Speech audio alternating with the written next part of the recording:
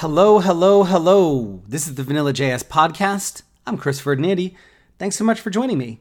Today, I'm talking about when you should use a framework and when you should use Vanilla.js instead. I advocate for embracing the web platform whenever you can, but Vanilla.js doesn't mean handwriting every single line of code. Sometimes using a helper function or two is enough, other times a plugin, and sometimes a full-fledged library or framework is the right call. And we talked about this a little bit in our last episode on the most common myth of Vanilla.js. I'll drop a link to that down in the show notes. One question I get asked quite a bit is, when should you use a framework? How do you know when it makes sense and when Vanilla.js is enough? There's some nuance here.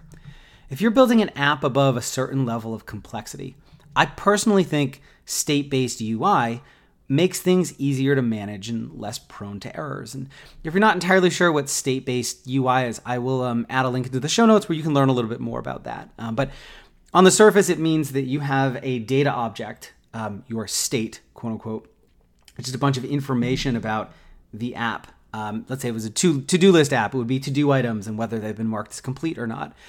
And then you tell the state-based UI library, if the data looks like this, the UI should look like this. If it looks like that, the UI should look like that instead. And then you never bother touching the UI directly. You update your data and let the framework or library do its thing.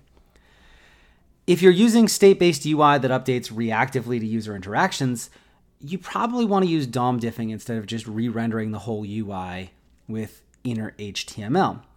DOM diffing is a process where the library or framework looks at how the UI currently is and what it should look like, and then figures out what needs to change. Instead of repainting everything, it just adds or removes a class, toggles some text, things like that. Basically all the stuff you would do with manual DOM manipulation, it figures out for you. If you're going to use DOM diffing, then I think it's a good idea to reach for a framework or library because it's really complicated and hard to do well. If you're going to use a library or framework, and for those of you who have read If You Give a Mouse a Cookie, this starts to feel a little bit like that. I personally recommend using a smaller one that forgoes a virtual DOM. Options like Preact, Alpine.js, or my own Reef.js fall into that bucket. They're a fraction of the size of React and Vue, and actually more performant for moderately sized apps. I'll drop some links in the show notes on those smaller options as well as the performance metrics behind that.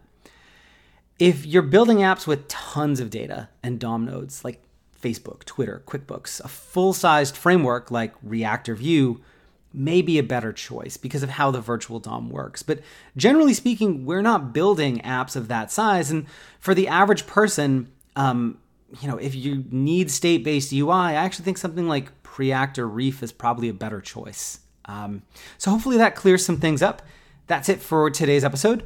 If you want to finally master Vanilla.js, head over to vanillajsguides.com to check out my pocket guides and video courses. As a listener of the show, you can take 30% off with the code podcast at checkout. See you next time. Cheers.